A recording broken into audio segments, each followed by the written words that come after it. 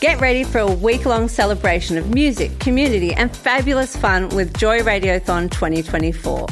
Joy has the largest collection of rainbow podcast content in the world, and you can help keep us out loud and proud by donating during Joy Radiothon 2024. Just go to joy.org.au/radiothon. Mark it in your calendars because Joy Radiothon returns June 1st to 7th, and remember, we all flourish with joy. Welcome to a Joycast from Joy 94.9. Visit joy.org.au to find out more about our Joycasts. This is Senator Penny Wong. You're listening to Australia's only gay and lesbian radio station, Joy 94.9.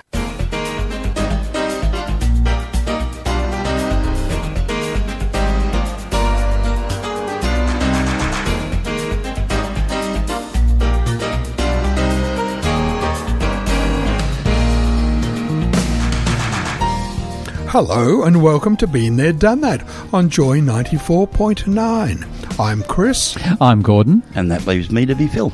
Yeah. Certainly does. Thank you for being with us. The Three Musketeers. The three happy chappies. Oh, is that what we are we? Well, that's how we were described by one of our email writers in errors. Oh, writer. And can I just apologise to the guy on our theme music who starts his piano solo and we turn him down every single week. The poor guy. He probably studied for years. Yeah, he's been practising for a long, long time. Yeah, poor man. Now he's got gone. The band with him. Yeah, so he's gone away. Sorry. Thank you for joining us on this, our celebration of our 750th show. It is an auspicious occasion. We're not suspicious, but auspicious. I could be a bit suspicious as well. I came in because you said it was going to be a delicious occasion.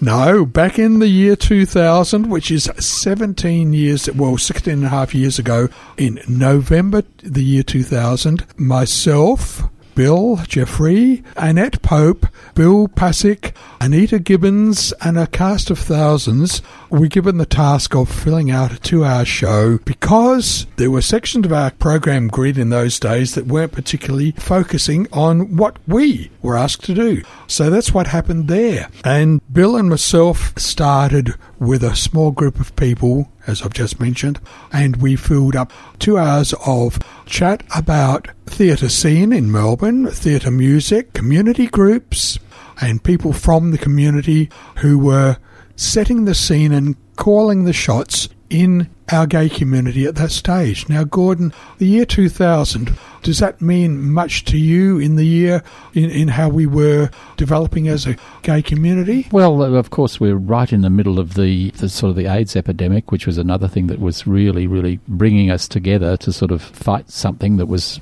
pretty bloody horrible. And it was a time of a lot of introspection about what people were thinking about, what could be happening and all the rest of it. But there's always been the optimism, I think, in the gay community that things will get better. I think we've always been an optimistic group of people, and we've always strived to make it better. And we will never actually get to that winning post. No, but it's the striving to get there that's the main game. We're trying to get there so we've got a happy smile on our face, or social equality, things like this, yeah. That's right. And access to marriage and access to family. Well, we're going to be discussing that a bit later in the program, won't we? Yeah. A quote from Homer Simpson, if I may. You may, yes. That he got from the annual Mustache Day parade.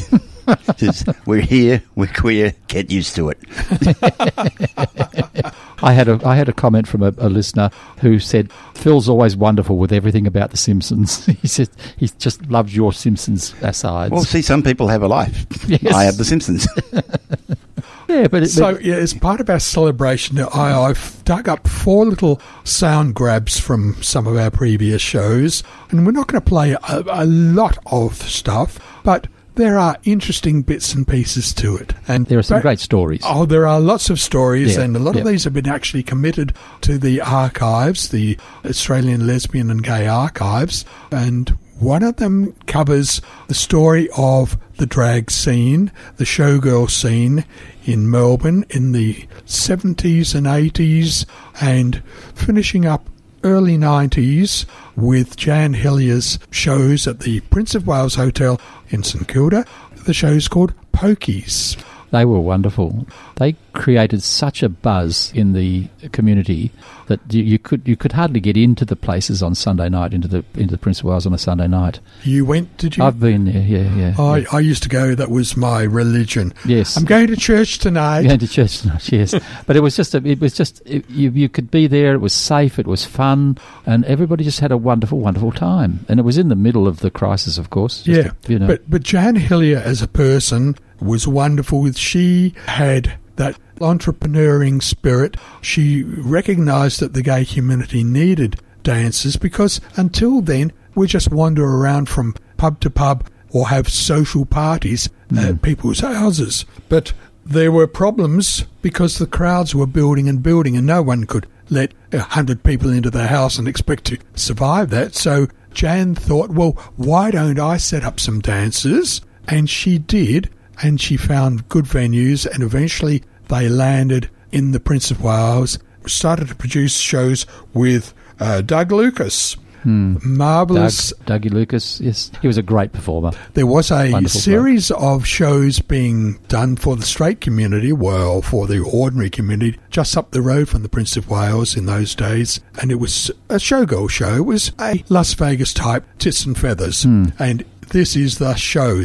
And, of course, the capitals for that were written out on the front of the building, TITS. So that dragged in a lot of people who wanted to see showgirls. But little did they know that some of the showgirls weren't. They were show blokes, but they were dressed as showgirls. And That's right. And they were so good, you could hardly tell the difference. They were just so beautiful-looking guys. And there was music around that provided the opportunity for people to dance, to do acts. There were films that we would take off the show pieces from and represent them for the Sunday night crew. But I've got a little grab here from our friend Jan Hillier, a couple of years before her death. He came up and said, look, I don't mean to complain, but somebody's having sex under my table. And I said, what? It was my dance. She said, we're sitting down here. I said, where? And in those days I served cabana, celery, you used to pay, I think, $2, I can't remember, $2 or $3, but it was cheap. I was always cheap to get in, contrary to what everybody says. I'm the mega millionaire, I'm not. Anyhow, so over to her table I went, and we had the cabana and the celery and everything on the table, and the tablecloth was hanging down to the floor. And I said, there's nobody rooting here. She said, yes, lift that tablecloth. And there was a guy and a girl going hell for leather. So I lifted up my foot and pushed his ass and said, get up from... Hey, I swore then. That's all right, we'll let you do that, Jan. I said, get up off that floor and get out of this dance immediately. And I thought, after your luck, I haven't had one for 6 months. That was so typical of the situation that Jan... Everything always happened to Jan. She always had those absolutely amazing little stories to tell about things that had happened in the gay scene. They were absolutely... She was a full bottle on some very, very funny stories. She told the story on that particular program, which was in the year 2000, and... It's now in the annals of the Australian Lesbian and Gay Archives on our show, how she noticed that there was no trouble in the pubs where she was holding dances at. And that was because some of the local, as she called them, mafia, liked coming along to that pub and enjoying our company and our shows. And all the other hoodlums around town apparently wouldn't therefore bother us because they knew the big mafia boys were in there. It's nice to have protection. It is. I don't think she ever had to pay for it, but there we go. But it was her attitude, a wonderful attitude. She was just a wonderful, spirited woman. She really was. I really loved Jan. I thought she was I knew her quite personally as well as from what she was doing. We should point out, though, that what we're referring to as pokies has got nothing to do with pokies today. Oh, no. There was no gaming machines. There was no gaming machines in those days, although a lot of the people were on the game, though. Yes. Indeed. Yeah. One of our other guests you already know because we quite often play their intro, and their intro goes like this. Hello, we're the Kransky Sisters on Joy 94.9. The Kransky Sisters are back in Melbourne, especially after touring the UK and New Zealand, and we welcome them once again. Good morning and welcome. Good morning, Good Bill. morning. Yes, and Gordon and Chris, yes. What are we going to expect in this show? Have you got new music in there as well as some of the old favourites? We've got all new songs. Yes, we have all new songs. Excellent. Yes. Now, I've always wondered, where do you find your songs? How are you exposed to them? We don't expose ourselves to anything, unless we leave that to those naked people on the beach. Oh, sorry, I apologise. No, well, do you go to concerts, or do you have an iPod or any of these wonderful new devices? No, we actually just listen to our wireless in the car and at home, and that's how we learn all of our songs. And the rest of our shows, of course, are made up of our stories that we've gathered travelling around the countryside. And all the songs you hear are only the ones we've heard on the wireless. And you have a wonderful ear for actually capturing the tune, but I'm not sure about the rhythm that you capture. The Kransky Sisters have just picked up their instruments and the musical devices as well, and they're going to play a little song for us. So here we go, standing back. You count yourselves in. Pretty woman, walking down the street, pretty woman, the kind I like to meet, pretty woman. I don't believe you, you're not the truth, no one could look as good as you. Wow, yes. Pretty woman, won't you pardon me, pretty woman, I couldn't help but see, pretty woman, that you are lovely as can be. Are you lonely just like me? Wow, yes. Pretty woman, stop a while. Pretty woman, talk a while. Pretty woman, give your smile to me. Pretty woman, yeah, yeah, yeah. Pretty woman, look my way. Pretty woman, say you'll stay with me.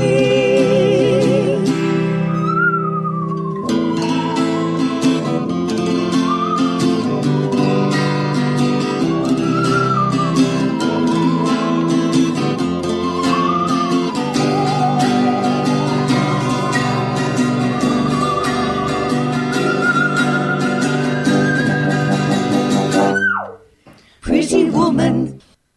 Indeed, the wonderful Kransky Sisters with their musical saw, and there's a tuba in the background from Ava, I think. Ava. Out of their costumes, they must have been very, very beautiful women, because I was sitting up very close to them during one time they were in the studio, and I was amazed at how beautiful they were, and yet they made themselves look so plain and dowdy in their costumes. Or grey. Yeah, it was just unbelievable, but when you were up close to them, they were absolutely quite beautiful women. Yeah. Just the little shtick, the main sister saying, you know, like finishing a sentence and then having the repeat of that end of sentence. We listened in the radio, in the wireless in our car. Yes. In the wireless in our car. Yes. Oh, yes. Yes. Sounds a lot like you. Now we know where you get it from, Gordon. Yes, I'm sure. Yes. But they were really lovely people to interview. Melbourne's lovable radio station, Joy 94.9.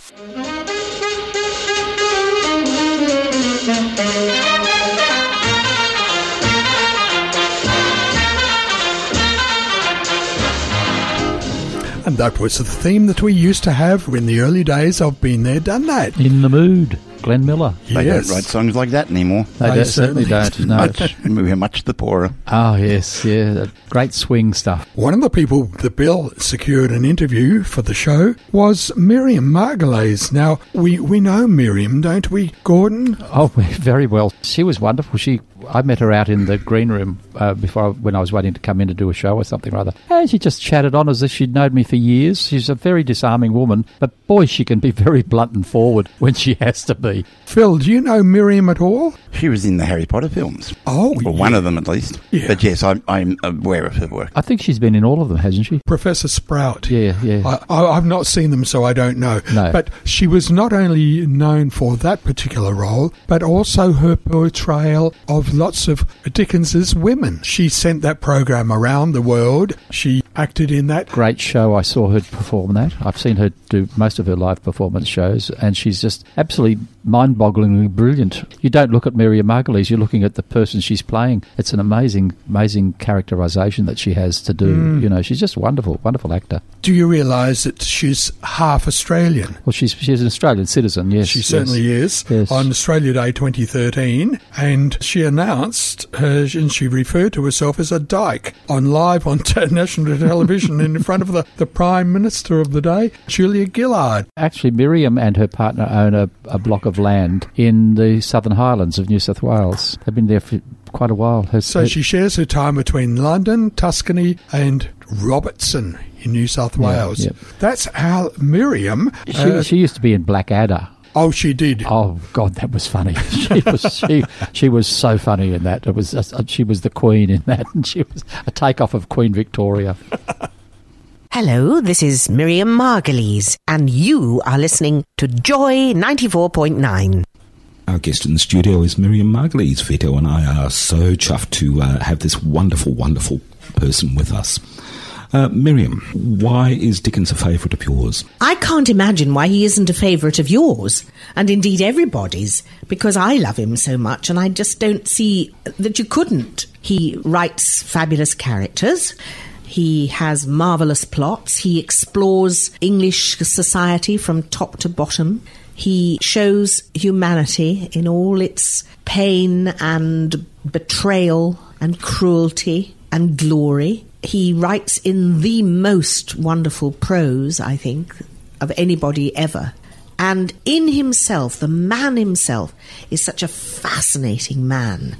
The life he led, so poor as a child, so wealthy when he got older, and yet at the end of his life, and he died when he was only 58, so unfulfilled, so sad. I think he's just an amazing creature, and I'm intoxicated by him. It wasn't until I'd seen the marathon of Nicholas Nickleby that I realised the incredible epic that story had with it. You know, all that 8 hours, all those characters, and the sweep that happened within just that story. Our guest in the studio tonight is Miriam Margolyes, in Australia to perform Dickens Women. Miriam, thank you very, very much for your time tonight. It's been a pleasure. Thank you so much. Your voice, your radio station. Joy 94.9. As we said before, that Bill was actually a very good part of the team. In fact, he was the producer for a lot of the shows in the early years, and then he bequeathed that task to me. So it's a matter each week of sorting around, trying to work out what we're going to be talking about, trying to identify topics that are of relevance to our community and of this particular time of the century. Yeah, well, there's a lot happening at the moment, isn't there, in our community, really? You've got the thing for equal marriage, and there's also the thing about adoption for people that are gay, want to be gay parents with adoptions. That's still in the pipeline. But there's also the thing with gay families now, with men being able to have surrogacy to get children. Or even adopting. Yeah. Gay adoption is a wonderful opportunity that wasn't around for you or me in our days. Are they still allowed to do that legally? Adoption? I'm not sure in Victoria, but some states definitely. Yeah. It's one of those things, but the thing with gay parenting is that all the information that's coming out of all the studies that they do overseas found that the children born to that have two fathers or two mothers are equally well adjusted as socially. Anybody any other child in the community. And they're gay babies. Yes. That's right. Well, we did a little interview with one of the babies' daddies. You got to get it right. Doesn't rhyme as much. No. You're listening to Been There, Done That with Chris, Bill and Gordon here on Joy 94.9. It's our pleasure to welcome to the studio Adrian Perillo. Hello, Adrian. Thank you so much for asking me into the studio. And where do we know your voice from? I'm one half of Andy and Adrian, Tuesday and Thursday breakfast, and I'm the one without the glasses and without the hair. That's me. And you're a bright, cheery soul and a pleasure to listen to in the morning, I must say. Thank you. And we've got you in here because you've dropped this little clanger for the rest of the Joy family. You're going to be a parent. Yes, we're going to be dads. Ralph and I are pregnant. We're currently, I think, 20 weeks. Oh, that's long to go then. So we've got, because it's twins, the normal gestation for a single child is 40 weeks, but a normal gestation for twins is 36. So we've got about 16 weeks to go. Can I make the observation that you're keeping your figure very well? I'm keeping my... I am eating for 3, but I'm not putting on any kilos at all.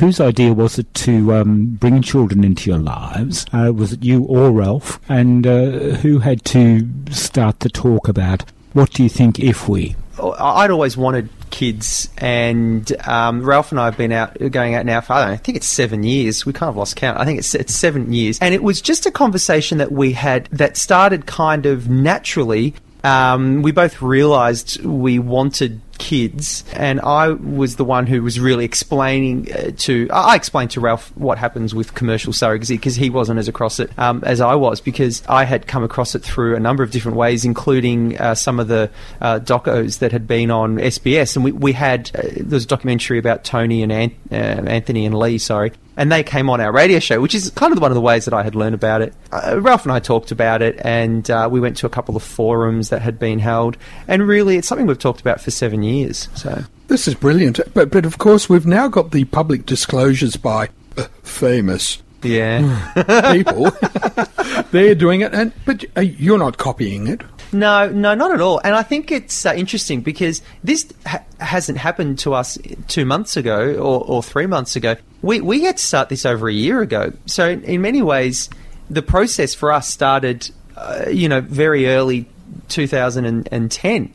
Which was really before it really kind of happened. But I think you're going to hear a lot more of it this year. There are going to be many people that are currently, 3 months pregnant that haven't talked about it, and over the course of this year, you'll hear about it. Yeah, it's definitely kind of come of age doing it this way. You said that you and Ralph were talking about this for 7 years. Have you covered the things like the first year of sleeplessness and... sending them off to school and... Going through the process, it got to a stage where it felt like we were planning our retirement in this whole process, because there's a lot more planning and there's a lot more contracts and legal stuff that you need to go through. So you need to, as part of the process, decide who will take care of the children if Ralph and I both die, for example. So going through the legal process required us to think about that. So we were sitting there going, okay, well, who's going to do that? And then you go through the kind of financial conversation where you say, all right, well, we're going to need, now we've got kids, we're going to need a bigger house. Where do we live at the moment? Where do we want to live? How much can we afford? How much money are we going to have? Where do we want to maybe settle down? All of a sudden, I felt like we had to plan out our entire lives because of what was kind of going on, and none of it was too kind of overwhelming, I guess, but it was just a lot more planning that we had thought of. Yeah, gay guys are usually portrayed, and I think probably fairly accurately, to be rather selfish and self-centered. Yeah, and you're entering upon a commitment to look after these new humans for 25 years. Gosh, really? I thought it was. I think it was less than that. Yeah. Do you know? Can we handle it? They stay at home a lot longer these days. And the point is, it's not just 25 years; it's for life. It's for life. I know it's true, and we have put so much thought and effort into it. This didn't, if you think about how it might happen with kind of straight couples, often it can happen either accidentally or or you know, you don't need to give it as much thought. Really, you can kind of say, "Hey, let's, you know, bit of jiggery pokery with, let's make a baby. Let's kind of make a baby," and say it's not possible like that in the way that we've gone about it. So we certainly haven't gone about it lightly. But having said that, you know, I'm an impatient kind of person. My character, you know, or I certainly have a lot of traits. I'm not perfect. No, you know, no one kind of is, and I guess the reality is we're gonna have to deal with it because it's what we asked for. I suppose we should establish, if people, for some stupid reason, don't listen to Tuesday and Thursday breakfast, that you're expecting twins, but you don't really care about the gender. Yeah. Was that a conscious decision? Because I would have thought two guys would have preferred boys, because it's probably a bit easier than two guys having girls. Actually, or is that my age showing there? No, actually we had no choice. So there was no choice in the matter. So when there's no choice, you say, well, I don't care what we get. I think there's you know, in reality, there's pros and cons of both. And I think in our lives, we have so many women in our lives by way of sisters and aunties and fag ags and girls and all this kind of stuff, so that we would have some of the things that girls have to deal with, you know, maybe through puberty or whatever. I think we'd be able to handle that kind of stuff. I think that's fine. If we had boys, I'd be just as worried about saying, do I have enough strong male straight role models in their lives? So I think there's, on both sides, you've got to make sure, you know, in my head, I think about making sure we've got the right role models and the right people in their lives. I think the perfect answer would be a pigeon pair. A boy and a girl? Yeah. I'll tell you now, I can feel it in my waters. I think it's a boy and a girl. I do think it's a boy and a girl, actually, but that's just my guess. I think it'll be wonderful. You're with Phil, Gordon and Chris on Joy 94.9, but we were just listening to Bill Gordon and not too much of me. As we were talking to Adrian, one of our presenters here on breakfast shows a couple of years ago. That was recorded 2010. In 2010, 2011. So you can imagine the children must be now 7. Yeah, going to school. And all the rest of it, oh, golly gosh. Yeah. But good luck to them. They were the perfect fathers because they were just so relaxed at the thought of this momentous event that was going to overtake their personal lives. But they had it all planned out too. They did a lot of planning to do the whole thing. This is what it takes for gay couples to have children. I think there's a lot more planning has to go it's into it. Not as casual. Not as casual. Like you could, like an ordinary straight couple, they just have sex and the baby comes. You know, it was called jiggery pokery. Oh, was that what it was? Okay. They've had some jiggery pokery, and they've interesting comment though that. If they were boys, he wanted some straight male influence. Well, that sort of twisted that old nature-nurture argument. Yeah, but I suppose some people, it's probably to anticipate criticism that people would say, well, those kids are only got you two gay dads as their role models. But they would have had the straight grandparents to be there as well. But the point is, gay couples are not going to have gay kids. No, of course not. No. So you should just chill out. Well, it's, in that show we've been watching, When We Rise, the two lesbians had a straight daughter who married and had children. Yeah. You know, so and rebelled against them as a teenager, but came back to them when they needed them. Well, who do you think sires the gay children? Well, straight couples have gay children. Exactly. This is the point. Is that where we come from? Yes. I'm sorry. Weren't your parents straight? I don't know. We never discussed it. But isn't it interesting that we now accept rainbow families as part of the scene? Well, why shouldn't we? Well, precisely. But 10 years ago, we had to start planting the seed and fighting the fight to get the right. As well as those sort of achievements to our community's benefit, we've had the official pardon from the state for the convictions of people back in the early days who were convicted of doing beats and being picked up. Guilty of being born this way. Yes, that's right. Yeah, but then our state government issued a pardon to all those people who had been convicted and jailed. And we did that about 3 or 4 years ago. It was quite good. Not long ago. Noel Tovey was one of the people of our elder community who fought for that and got it through for us. Right. Yep. Or helped get it through. Yeah. It's happened in UK. England, in the UK, yeah. Because a few years ago, I think 2011, Turing... 2013. Yeah, 2013. 2013, Alan Turing was pardoned by the Queen. Yes, and that sort of set the scene that other people who'd been inappropriately convicted could have a pardon. And they pardoned that earlier this year in February. And now Germany is getting on board as well. Because would you believe that there were some Nazi laws still on the books in Germany? And it was about homosexuality. And they just left them there. They didn't seem to bother to take them off.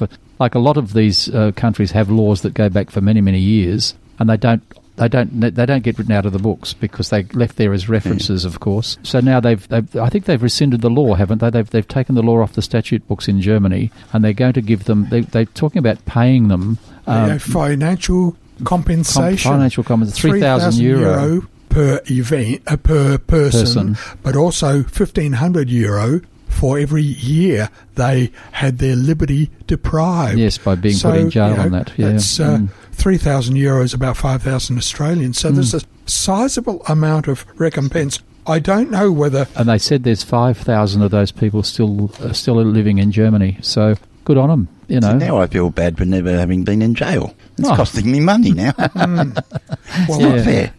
I don't know whether financial recompense can actually heal any of the wounds. I wouldn't think so. I wouldn't have thought so. I think that But it's better than nothing. Yeah, but it's an acknowledgement. Yes, but it must have been when it happens. Of course, it's deprivation of liberty and the stigma that goes with it, and all that sort of thing that you live with forever.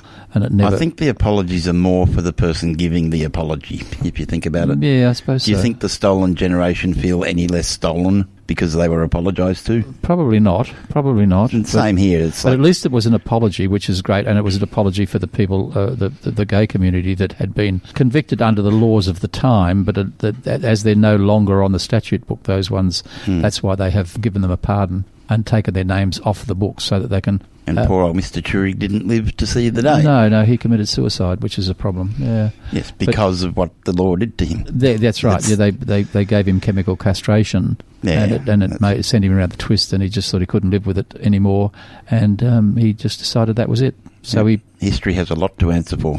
Oh yeah. Well, which is why we should learn our history so as not to repeat it. Yes, that's exactly right. Sounding like the Kransky sisters there. yes. Repeating one another. Repeating. Yes.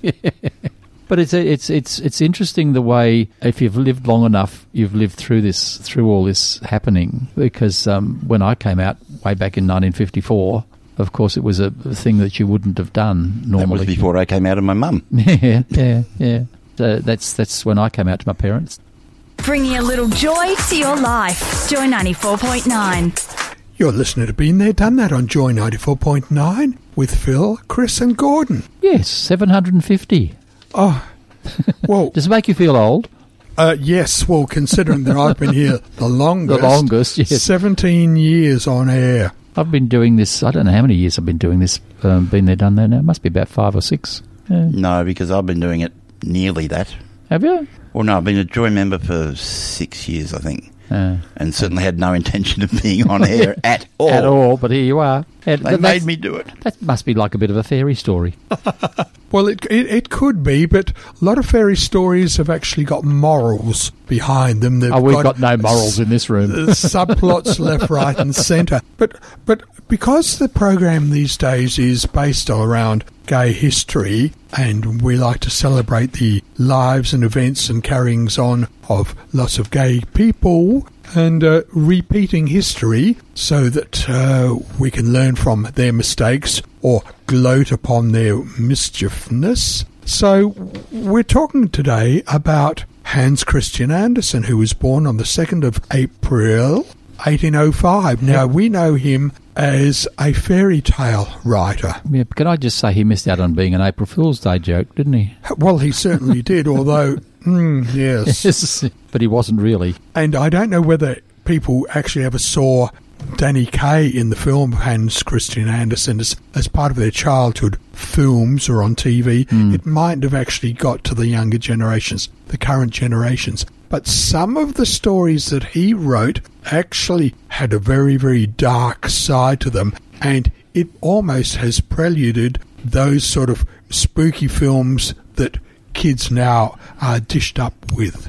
But in his story, the hero was usually a sort of an ugly-looking person, but he had a heart of gold and a pure inside. Much like the Ugly Duckling. Much like the Ugly Duckling, yeah. And Hans Christian Andersen himself was not a very attractive-looking man. He was, very tall. He had huge hands and huge feet, and he had a very prissy, effeminate voice and action and manner. Charles Dickens didn't like him because of his prissy manner, is what he called it. It would be demanding, I would imagine. Yes, yeah. And so, but he just wrote lovely fairy tales, and most of the main characters were sort of taken off himself. Well, he wasn't particularly pretty. No, he wasn't at all, Had apparently. a very big nose. Yes. And he was a bit gangly, and he was also socially inept. Can I put it that way? Well, he was teased abominably when he was a child because of his looks, of course. Teased or bullied? Bullied. Another thing, Yes. bullied that happens to the community, our community, a hell of a lot when the young ones. But he had a beautiful soprano voice, apparently, and he went from to Copenhagen and wanted to be an actor or a singer or something in the theatre or a dancer. But I imagine with the big feet and the big hands he had, he looked like a fan wave in the air. He would have been was flopping dancing around. Yes. But he wrote all these wonderful, wonderful stories that have entertained myriads of children. Well, I think over the my years. generation probably didn't know of him, but they would have learnt his stories through the Disney interpretation of them. And a lot of that would take the darkness out as much as Disney can. The funny part about it is with Danny Kaye playing Hans Christian Andersen, Danny Kaye was gay anyhow. Yeah. There's a gay man playing a gay man. That's my visualisation. If I see Hans Christian Andersen in writing, I visualise Danny Kaye. Yeah. Same with Willy Wonka. Yeah, there is only one way of imagining that. Yes, Johnny Depp. Go outside and wash your mouth. If I may, Bazinga. Hans Christian Andersen titled his autobiography The Fairy Tale of My Life. And there is actually something miraculous about the transformation of a poverty-stricken, uneducated child into a world-renowned writer. But in this particular autobiography, we learn that Andersen suffered from dyslexia and agoraphobia, not to mention the fact that he was a strict vegetarian, and he also feared being burned or buried alive. So he had his own devils. Yeah, he actually had he was very much in love with a bloke named Edvard Collin, and the young man went off and got married. And it was absolutely devastating to... That's a slap in the face. Hans Christian Andersen, yeah. But being dyslexic, he could also you could always go back and pray to dog. Yes, that's right, yes. In dog we trust. In dog we trust. But when he died, he was buried. He wanted to be buried in a grave next to Edvard Collin and his wife. And one final dig. Yeah, and so to speak. Yes. And a bit later, the family of the married couple had the bodies reinterred so that they were away from Hans Christian Andersen. So that they split. That's homophobia for you. The guy's dead. Dead, and there's homophobia for you. Yeah, so that's the ultimate, I think, in homophobia. But so he's buried in the cemetery in Copenhagen. One of his little stories was The Red Shoes, and vanity is the sin of the anti-heroine in this nasty tale, which was made into an acclaimed film in 1948. Karen's sin of going to church in bright red shoes and failing to care for her grandmother is punished by her being forced to dance unceasingly. Yes, that's right. Forever. Rest only comes when her feet are cut off with an axe. Lovely. Nice. You know. Well, the main male character in that was Robert Helpman. Oh, that's Our Bobby right, Helpman. yeah. Yes. He was an Australian ballet dancer of a gay disposition. A very gay disposition, who said he would never dance in the nude because there were certain parts of the anatomy that didn't stop in time with the music. The mind's starting to boggle. No, it stopped.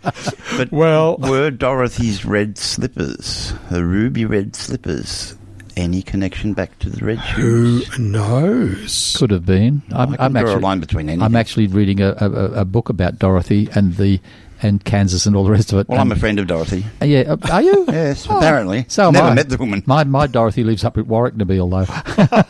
I had an auntie Dorothy, and when I was living in California, they had a competition on one of the radio stations because the internet had just come out, or the World Wide Web, and they wanted to find .com. All right. And up in one of the little towns in Northern California was Dorothy Com, and she had no idea what they were talking about. Thank you for your technical commentary. I'll throw in there. something Thank every you. week. Thank you for listening, and if you'd like to communicate with the program, you can communicate with us. You can write to us. In fact, you can email us at beenthere@joy.org.au. Tell us if you enjoyed the 750th program, because we've had lots of fun making it, I can tell you. grabs of some of our soundtracks from some of year those 2000. soundtracks brought back lots of memories. 2000, from 2011, 2012, and 2009. That's and right. We're still here. I doubt any three of us will make the 1500th show, which is twice as many as what we've done. Well, you see, the older you get, the more inaccurate your counting becomes. So we get to 3,000 in 6 weeks. So next week's might be the 800th show. You never know. Join us next week for another show here on Been There, Done That, when we look at gay people, their histories, gay icons, bicons, dicons, events in history that still affect our lives. And thanks for being with us today. Bye for now. Bye for now. Bye. This Joycast is a free service brought to you by Joy 94.9. Support Joy 94.9 by becoming a member at joy.org.au. This podcast was produced by Joy Media. You can support Joy's diverse sound and diverse community this June by donating to Joy Radiothon 2024. Go to joy.org.au/radiothon. And remember, we all flourish with joy.